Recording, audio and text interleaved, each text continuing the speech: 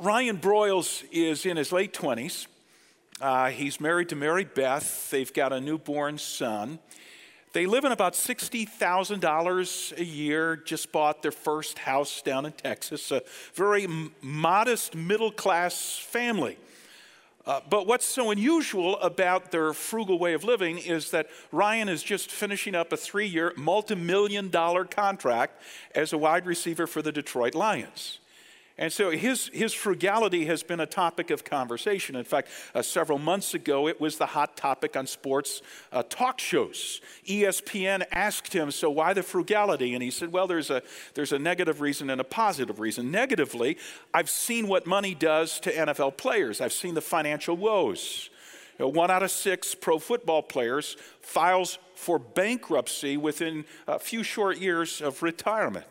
So he didn't want that happening to him. Positively, Ryan said, something happened to me several years ago that changed my life.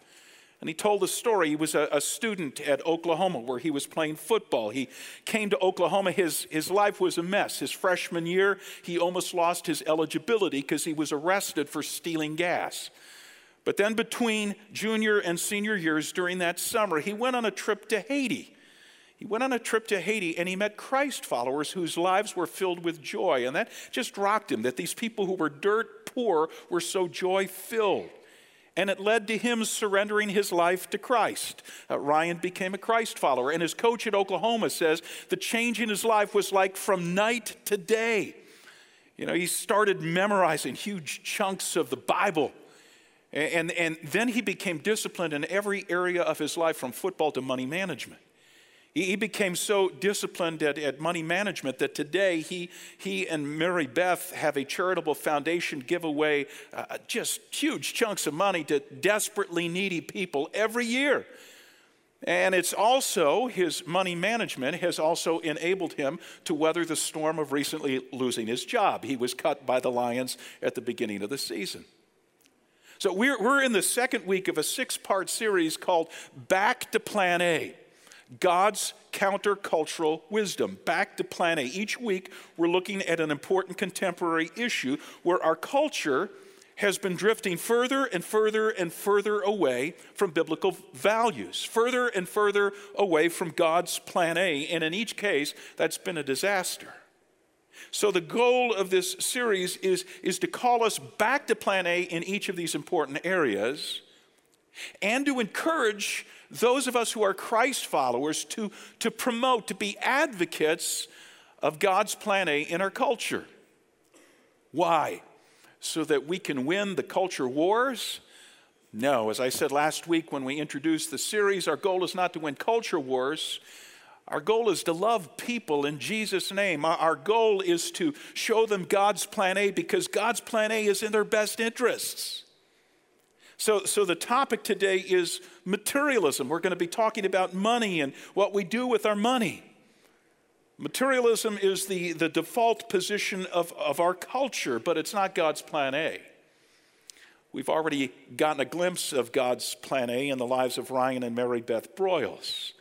Now we're going to look and see what God's Word has to say about money. So if you brought a Bible, would you turn with me to 1 Timothy chapter 6. 1 Timothy 6, it's going to take you a little bit of time to find it. It's a shorter book toward the end of your Bible.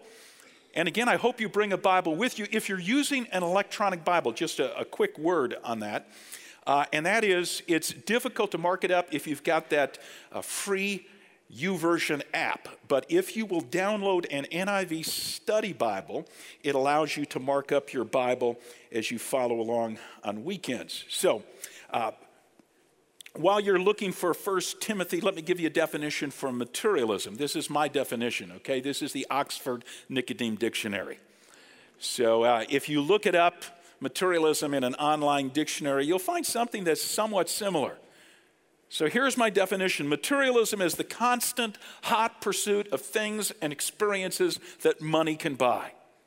It's the constant hot pursuit of things and experiences that money can buy. Now, when I say things, I'm talking about cars, electronics, clothes, sports equipment, pets, furniture, you name it. When I say experiences, I'm talking about cruises, eating out at restaurants, rounds of golf, season tickets, massages and manicures, travel. You get the idea. The constant hot pursuit of things and experiences that money can buy. Have you found 1 Corinthians 6? Let me read to you a couple of verses. We're going to begin at verses 9 and 10. And as we read, this is where you get to mark up your Bible, okay? I'm going to note 4 words I want you to circle or underline or put a star next to. Verse 9 of 1 Timothy 6. Those who want, that's the first word, circle it. Those who want to get rich fall into temptation and a trap and into many foolish and harmful desires. It's the second word I want you to note. That plunge people into ruin and destruction. For the love of money, circle love, is a root of all kinds of evil. Some people eager, circle eager for money, have wandered from the faith and pierced themselves with many griefs. Now let me just review the 4 words you circled or underlined. Want, desires, love, eager. And Apostle Paul's talking about money here. He's talking about the constant hot pursuit of things and experiences that money can buy. Okay, this is what our culture is into. George Carlin, famous comedian, used to do a routine on stuff. He said that's what the country is all about. It's about collecting more and more stuff, and you keep putting it into the thing you call a house, and a house is nothing but a pile of stuff with a cover over it, he said. And when you fill up your house, what do? You go out and you buy a bigger house, right? Yes. We're into stuff. So what is God's plan A? By way of contrast, let me give you God's plan A today in the form of 5 antidotes. Okay, if you're going to push back against the culture, if you're going to walk upstream in a downstream materialistic world, here are 5 antidotes to be aware of. Number 1, relationships. If you haven't taken your outline out yet, take it out. Fill it out as we go. Relationships. Not things and experiences, but relationships. And the primary relationship, of course, that will cure us of materialism is a relationship with God. We began our study today of 1 Timothy chapter 6 and verses 9 and 10, but I want to backtrack a few verses now. The passage on materialism actually begins back at verse 6. Verse 6 is a one-liner. Let me read it to you. Paul says, "But godliness with contentment is great gain." But godliness with contentment is great gain. The first big word out of Paul's mouth in this passage that combats materialism is godliness. Godliness. One Bible scholar defines godliness this way. He says, godliness is a faith relationship with God that leads to a new way of life. It's a faith relationship with God. Godliness is a life that revolves around God. It's centered on God. You've probably heard it said before, there is a God-sized hole in every one of our lives, and only God is big enough to fill it. There's a God-sized hole. See, materialism tries to fill that hole with things and experiences, but things and experiences can't fill the hole, which is why we always want more and more and more. You know, one of the 2 books that I'm going to be recommending today, and by the way, last week I recommended 3 books as we launched the series, and those 3 books hadn't arrived yet at Resource, unfortunately. They're there now, as well as the 2 books that you'll hear me mention today. So I encourage you to do some outside reading. The topics that we're covering in this series are of critical importance. So one of the 2 books I'm recommending today is a book called Satisfied. That's the title, Satisfied, subtitle, Discovering Contentment in a World of Consumption. You know, the book was recommended to me by a pastor out in Colorado, pastor of a large church in Denver, and he said he's got everybody in his church reading the book. And there's small groups across the congregation. They're all studying this book, Satisfied, written by a guy named Jeff Manion. In the book, Jeff describes a fictitious young woman named Mindy who one day is peering into her walk-in closet.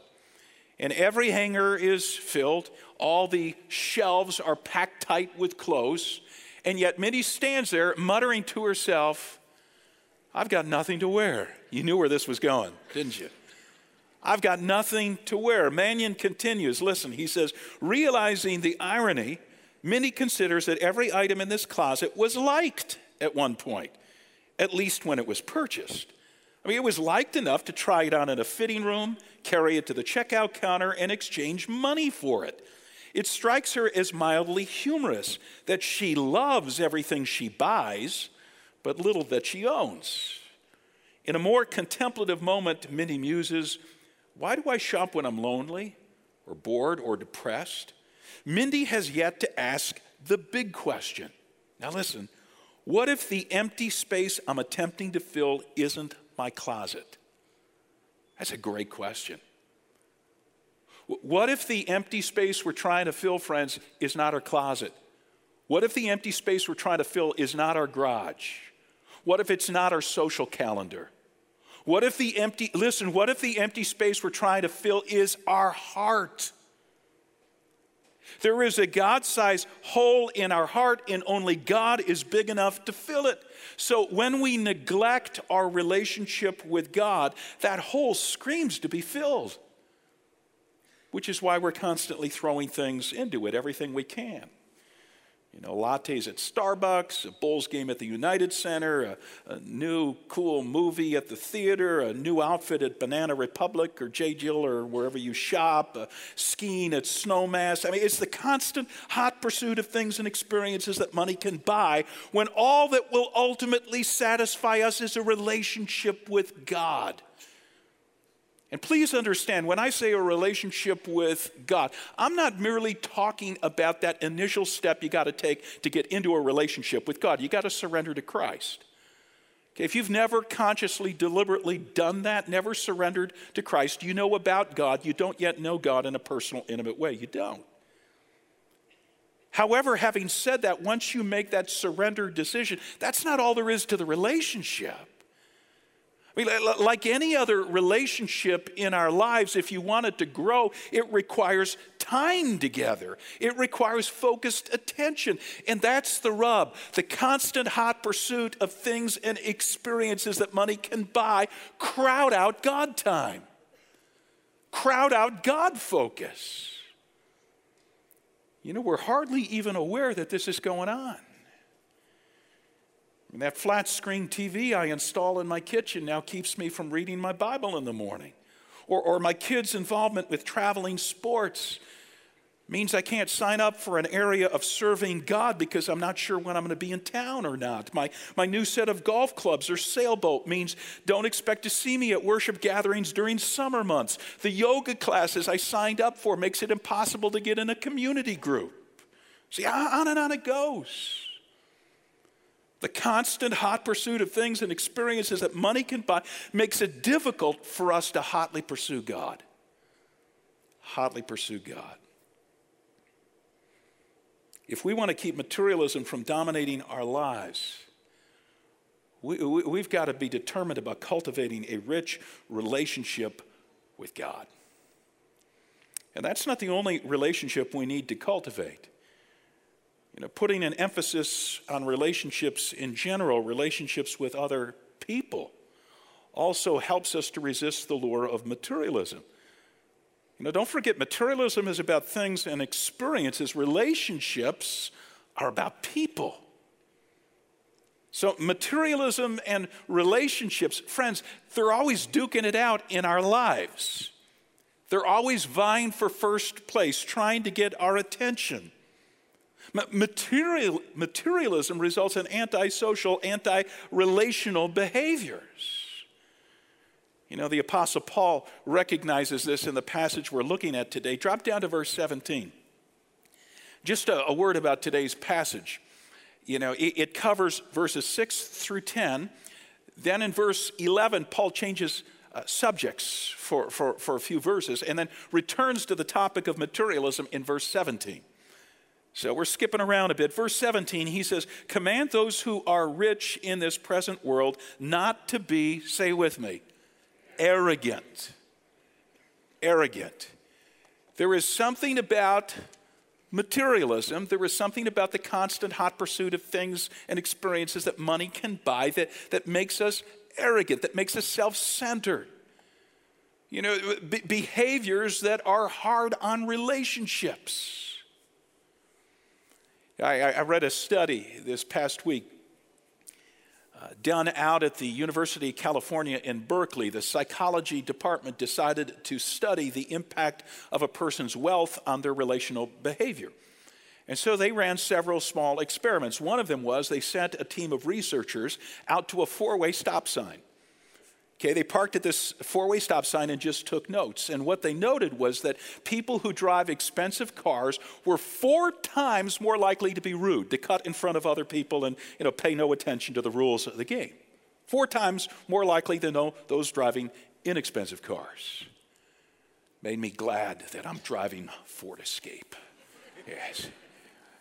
Though I could still be pretty rude at a four-way stop. Another little experiment they did is they invited people in for interviews, and as they came into the room, there was a candy jar outside in the hallway and a big sign on it that said, "For children only, please." And what they noted was that wealthier the person coming for the interview, the more likely they were to steal candy from the kids' jar. One last little experiment. They did this game, and they said there's going to be cash prizes at the end of the game. And the wealthier the person, the more likely they were to cheat in order to win the game. So antisocial, anti-relational behaviors. In another study, a neuroscientist at UCLA discovered that wealth dulls the nerves in the brain that are associated with empathy. With empathy. So wealth, money, is hard on relationships. Now, some of you may be objecting. You may be saying, well, but spending money can actually enhance relationships. You could take your buddies fishing on your new bass boat. You could go shopping with your girlfriends. You could spend hundreds of dollars for one of your kids to be in a traveling sports league and then spend all that time in the car together, quality time, right? You like to try out new restaurants with your foodie friends. Maybe this works sometimes. Maybe spending money can be used to build relationships. But I'll tell you what Jen Hatmaker discovered. She's the author of a best-selling book called 7, and that's the other book I want to promote today. It's just the number 7. The book has a subtitle, An Experimental Mutiny Against Excess. Okay, she is probably one of the funniest writers I've ever read. I was reading passages of this book. Some of you have read it because it's been a bestseller. I was reading passages out loud to Sue, and we were laughing till we cried about some of them. And it's a book, by the way, that's really well grounded in Scripture, and it's another book. If you're a community group leader, either of the 2 books I recommended today would be great studies for your small group. So consider it. And in the book, each chapter, 7 chapters, she talks about a different area of her life in which for 1 month at a time she practiced cutting back. So one of those areas is the area of spending. And because she was going to cut back on spending, she decided she needed to do less eating out. And then it dawned on her, she connects with friends eating out. She connects with friends having a cup of coffee. She connects with friends as couples doing a date night at a restaurant and so on. And so she was worried that her social life would suffer. So she intentionally invited people to her house. And what she discovered was that hospitality builds relationships. Listen to what she writes. She says, cooking and sharing food together is delightful. Eating a meal in a restaurant is one thing, but friends padding around barefoot in your kitchen and chopping carrots for your soup and sipping their coffee on your deck is another creature altogether. This exits the expedience of consumerism. Okay, it's easy to just go out and pay money at a restaurant, and it enters the realm of hospitality. There's something so nourishing about sharing your living space with people where they see your junk mail pile and pee-wee football schedule on the fridge and piles of shoes by the front door. Opening your home says, "You're welcome into my real life."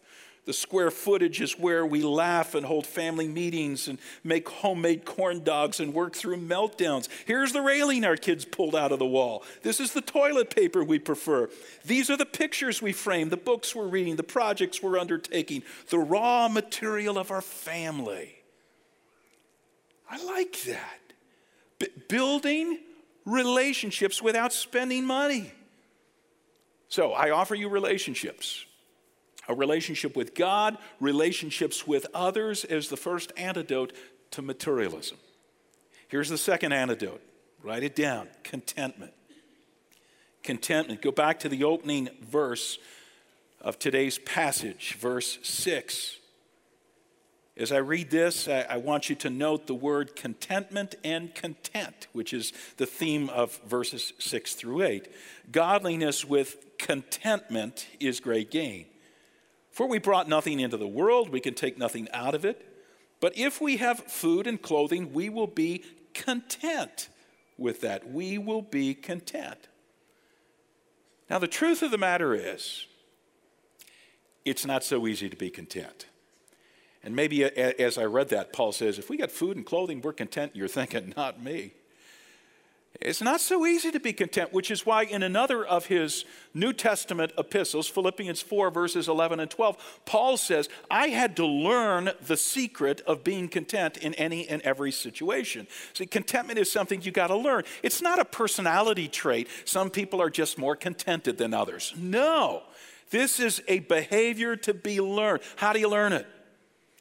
Well, you practice a couple of activities. Let me give you the flip sides, 2 activities. First is you stop comparing. There's a stop and a start. The stop is you stop comparing. You know, the minute we compare our stuff, our experiences with others, we want more.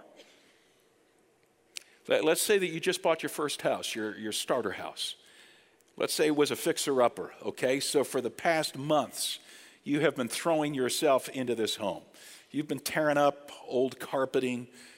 You've been replacing bathroom fixtures and kitchen cabinets. You've been painting. You've been wallpapering. And it's finally done. And you look at your home and you love it. You just love it.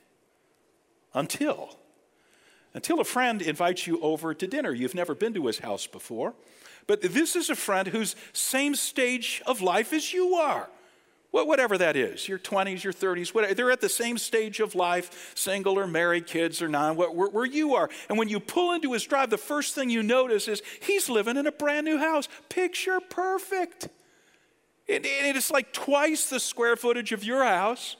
And he walks you through the house, showing you every room out to the back deck. And you look over this expansive yard that goes on and on and on. And now at the end of the night, you drive home to the house you love. And you pull into the driveway.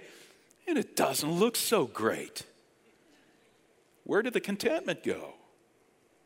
Stop comparing. Stop comparing stuff. Stop comparing experiences.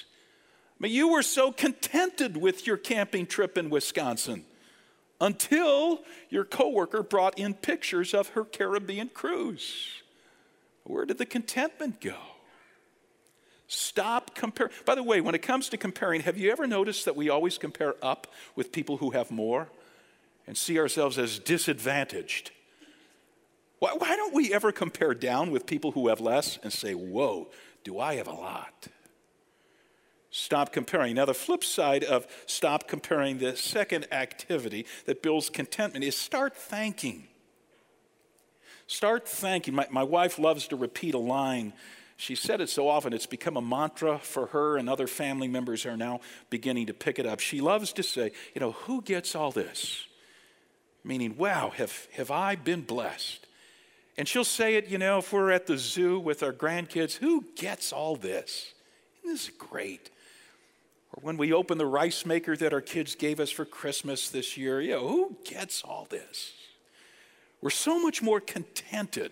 We enjoy our things and our experiences so much more when we're constantly giving God thanks for them, when we're constantly recognizing how blessed we are, how rich we are. How rich we are. What are we? We're rich. We're rich. Go back to verse 17. And Paul says, command those who are rich in this present world not to be arrogant, nor to put their hope in wealth, which is so uncertain, but to put their hope in God, who richly provides us with everything for our enjoyment. Paul has to say it 3 times here to get our attention. He uses the word rich, wealth, richly, to underscore the fact that you are rich. Now again, I know what some of us are thinking. You're thinking, well, I'm not rich. Not like rich. I'm middle class. Okay, I'm a wee bit upper middle class, but I'm not rich. Really. Do you make $35,000 or more a year, your household? You're in the top 4% of people in the world. You make $50,000 or more, which is about half the average household income in the areas where we have 4 campuses. 50,000, you're in the top 1%. Was it cold in your house this morning? If it was cold, what did you do? You walked over to the wall and you cranked the thermostat up a couple degrees, right? You didn't go out and chop down a tree, haul in the wood, and feed your fireplace. You didn't shovel coal into the furnace. You went dink to the thermostat. If it was dark in your house, what did you do? You flipped on a light switch and lights appeared. If you wanted water, hot or cold, you turned on the tap. You didn't grab a bucket, go down to the river 3 miles away, chop through the ice and haul back, a couple gallons of water. So we are rich. Jeff Mannion, in that book I recommended, Satisfied, he has something to say about that. He says, the tragedy is not that we who occupy the middle class are rich when compared to the larger world, but that we're rich and utterly unaware. The scandal is not how much we have, but how little we think we have, and thus how much more we expect and demand. Our souls are in danger of the felony of ingratitude. The felony of ingratitude. God's plan A, God's antidote for materialism is contentment. How do we get contentment? We stop comparing, we start thanking. Antidote number 3, boundaries. Okay, back to 1 Timothy 6. Again, we're skipping around. We're reading and rereading some of the same verses. So we're going to go back to verses 9 and 10. And this time, as I read 9 and 10, I want you to note 2 verbs. 2 verbs. I'll point them out as we get to them. Verse 9. Those who want to get rich fall.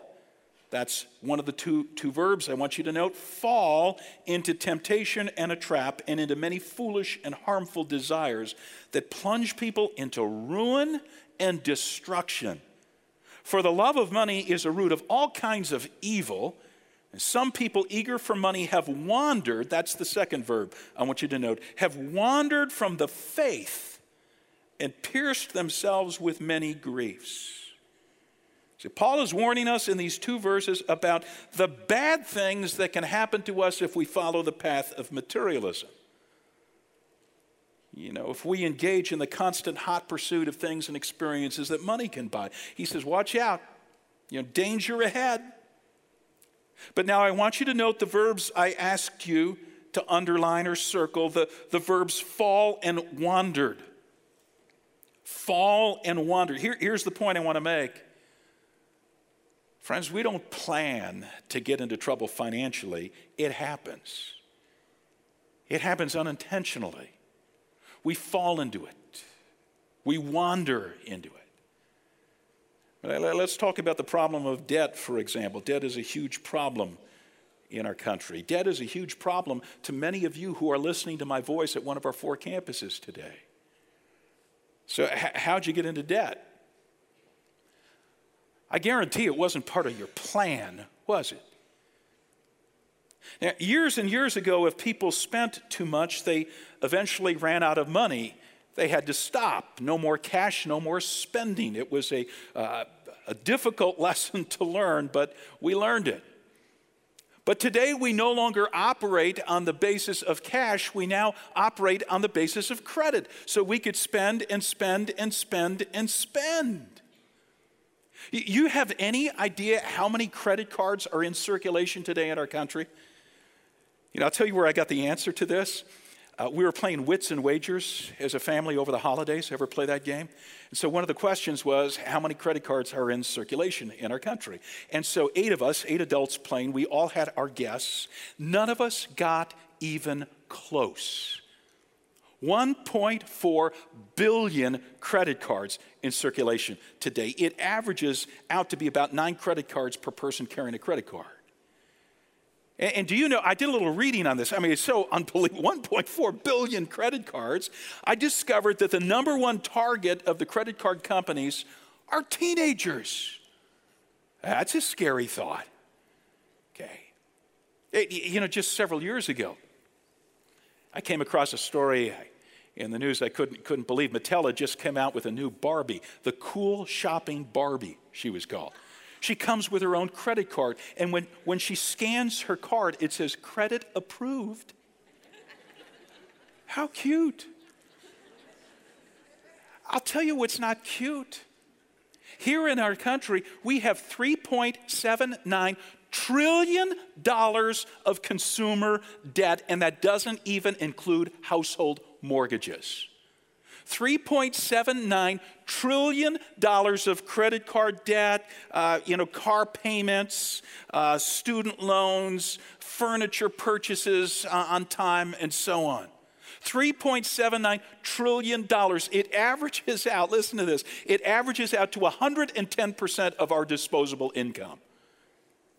110% of our disposable income. We get into financial trouble very unintentionally. We fall into it, we wander into it, but if we're ever going to get out of this trouble, hear me, if we're ever going to get out of it, it's not going to be unintentionally, it's going to require a very intentional plan.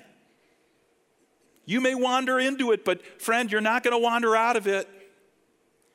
It's going to require putting boundaries in place. Spending boundaries. Boundaries that will enable us to pay off our debts, keep up with our bills. Boundaries that will allow us to give generously to God's work and to save for future expenses. Now, there's not enough time in this sermon for me to tell you how to do that, how to put boundaries in place. And besides that, that's not my area of expertise. But I'll tell you whose expertise it is. Dave Ramsey. And you probably heard of Dave Ramsey, and nationally known, got radio shows across the country, an expert in money management, happens to be a Christ follower. So many of the things he teaches are based on biblical principles, which is why we teach his course here at Christ Community Church. 9 weeks. It's called Financial Peace University, FPU. The next time it's being offered is in the next week or two, is when it begins at our 4 campuses. So those of you in Bartlett and Blackberry Creek and DeKalb and St. Charles, please note when it begins. I think it's being offered in St. Charles on 2 different days of the week. Take your pick. One of the things I love about this course, it's so well known out there that one of the last times we offered it at Christ Community Church, a large percentage of people came from outside our church, just came from the community. Which underscores the point I'm making in this series that God's plan A is good. And when people discover it for their lives, they say, yeah, that's what I need. So one other thing I want to say about FPU and about putting financial boundaries in place. You don't have to be in big trouble to need to do this. There are people who are listening to me right now. You make enough money, you don't have to worry about debt. I mean, you could spend and spend and spend, and it doesn't matter because you got enough money to cover it. And maybe you've been thinking, well, as long as I'm not in debt, whatever I spend, that's cool. But it's not cool, Fred. It wrecks your soul. To spend and spend and spend with no boundaries wrecks your soul. And Jen Hatmaker, I love her honesty in her book 7 on this score. She says, about 3 times a year, I rant around the house screaming at our stuff. What is all this? How did this get here? Why do we have so much junk? Where did all this come from? And then I remember, I bought it all. I suppose acting like someone snuck into my house while I was out feeding the homeless and filled my shelves with more black shirts and a 4th set of Legos against my will is probably ignoble. To hear me fuss, you'd think I was a victim of drive-by consumerism. guess what? I'm part of this little game. Guess what? We're all part of this little game. And so we could all use boundaries. Antidote number 4, generosity. Okay, go back to 1 Timothy. By the way, as we go through these, you might want to put a star next to the antidote you think you need most. Okay, just so you're sure to walk away with an application today. I want you to read verse 18 out loud with me. Okay, 1 Timothy 6, verse 18. Let's read it. Command them to do good, to be rich in good deeds, and to be generous and willing to share. So antidote number 4 to materialism is generosity, and Paul describes 2 kinds of generosity in this verse. Okay, the first kind is serving. It's generosity with our time and our energy. He says, be rich in what? In good deeds. Be rich in good deeds. And the second kind of generosity is giving. That's generosity with our money, with our stuff. He says, be generous and willing to share. So let me say a word about serving and a word about giving, starting with serving. A couple of years ago, just before Christmas, our church helped pack 1 million meals for hungry kids around the world. Now, you may have been part of that project. We teamed with Feed My Starving Children. And for 2 straight weekends, multiple days each weekend, we had 1 2-hour shift after another. And we were packing these little plastic bags of food. I can't even remember all that we put in it. It was beans and rice and chicken-flavored something and vitamins and so on. I recruited almost 20 people from my neighborhood, 20 neighbors, to join me for my 2-hour shift. And I'll never forget, as I was driving up the road to Christ Community Church that day, that Saturday morning, shortly before Christmas, I was thinking to myself, I sure hope they don't hate me for talking them into this. You know, because as I passed like the Geneva Commons and people were out shopping, I thought, that is what America is doing today. They're out spending money. They're out spending money on friends and relatives and on themselves. And I've collected my neighbors together and made them serve. And no doubt some of them were thinking, what the heck did I sign up for when they got here? But none of them were thinking that at the end of the 2-hour shift. And the way I know is that almost to a person they came to me and said, thank you so much for including us in this. It is so satisfying to do something like this at Christmas time.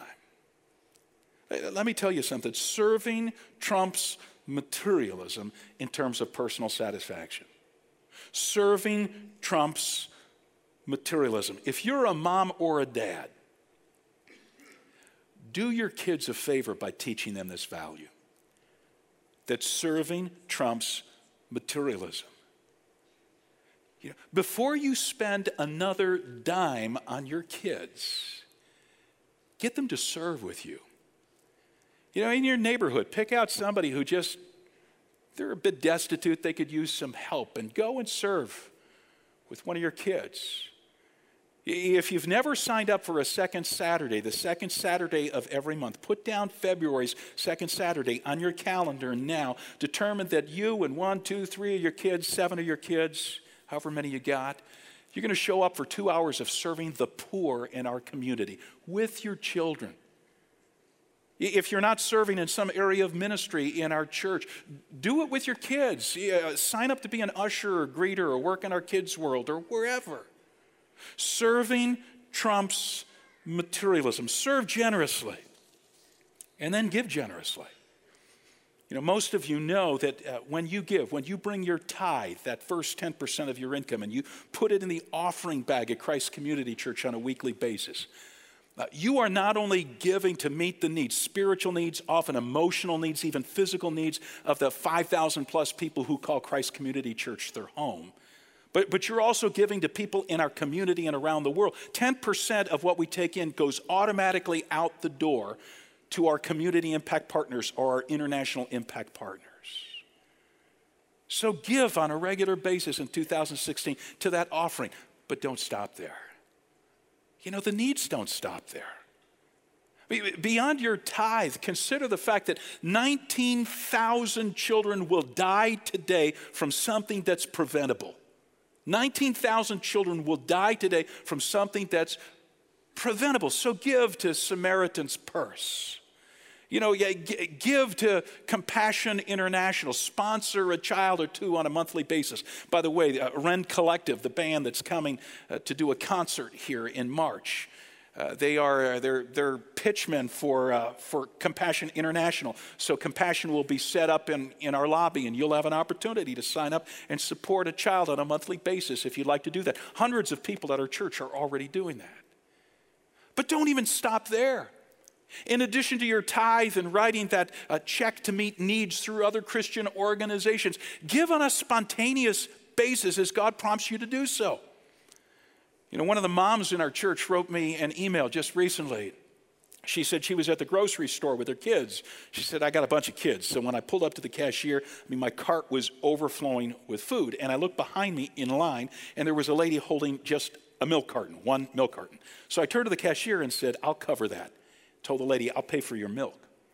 She said, now I got to admit, in the back of my mind, I was hoping this would turn into one of those opportunities to talk about Jesus and just say, God bless you in Jesus' name. But before I could say anything, the woman I bought the milk for looked at the cashier and said, isn't there some wonderful karma in this grocery store? And then she walked out with her milk. And this mom said, that's okay. I may never see her again, but I'm going to see that cashier week in, week out. Possibly have other opportunities to talk about Jesus. It's just a great opportunity to be generous. C.S. Lewis, author of the famous Chronicles of Narnia, he writes that the best rule for giving, listen to this, the best rule for giving is to give more than we can spare. To give more than we can spare. He continues, he says, if our charities, meaning our giving, if our giving does not at all pinch or hamper us, I should say they're too small. There ought to be things we should like to do but cannot do because our charity's expenditure, our giving, excludes them. You hear what he's saying? How often do we ever say, well, I can't buy that car, or I can't buy that ski package or pair of jeans or restaurant meal or laptop or whatever because I'm giving that amount of money away. Just a quick footnote to this point about giving generously, and then I'm going to wrap things up. Don't strictly think of giving in terms of money. Think of giving in terms of stuff as well. Back to Jeff Mannion's book, Satisfied. He writes, you have something in your life that's of value to someone, yet it goes unused by you. To whom could this item be given? The bread maker or set of crystal that collects dust in your kitchen. The bike rack or tent that does nothing but occupy space in your garage or basement. Ouch, I got a tent in my basement I don't use. Who might be delighted to possess something that goes unused in your household? Find its rightful owner, give it away this week. Here's an application for some of us. Give it away this week. I love Jen Hatmaker in her book 7 when she's talking about getting rid of waste in her life. She determines that during that month, she's going to give away 7 items a day. So over 200 over the course of the month. And she starts with her clothes. She walks into her clothes closet and she counts 40 outfits that she's worn 5 times or less. And 4 of those outfits still have a price tag on them. And in her inimitable humor, she says, yeah, the money I spent on those, I might as well have sauteed with olive oil and eaten. Instead, she decides she's going to give it away. Just give the clothes away. Maybe that's our application. We all go home to our clothes closets and we give it to Wayside Cross. We give it to Salvation Army, whatever. Now, there's one more antidote to materialism in today's 1 Timothy 6 passage. I'm just going to mention it in closing. And as I do, I'm going to ask our worship teams to come out. They're going to sing a song while we collect our offering. A song that goes with today's message. And so as they sing, I want you to just think through the antidotes that we've touched upon and ask yourself, okay, God, where do I start? What do you want me to apply from what I've heard from your word today? So here's the fifth antidote. It's perspective. Look at verse 19. I'm talking about eternal perspective. Verse 19 describes this eternal perspective, and this is what keeps us battling materialism in our lives, friends. This perspective is what will motivate us to utilize the other antidotes I've mentioned: relationships with God and others, contentment, stop comparing and start thanking, boundaries, set boundaries with the help of Mr. Ramsey, generosity, serve and give. What motivates us to do that? Eternal perspective. If you don't get eternal perspective, you won't apply anything you've heard. So let me read verse 19 to you. Paul says, "In this way, they will lay up treasure for themselves as a firm foundation for the coming age, so that they may take hold of the life that is truly life."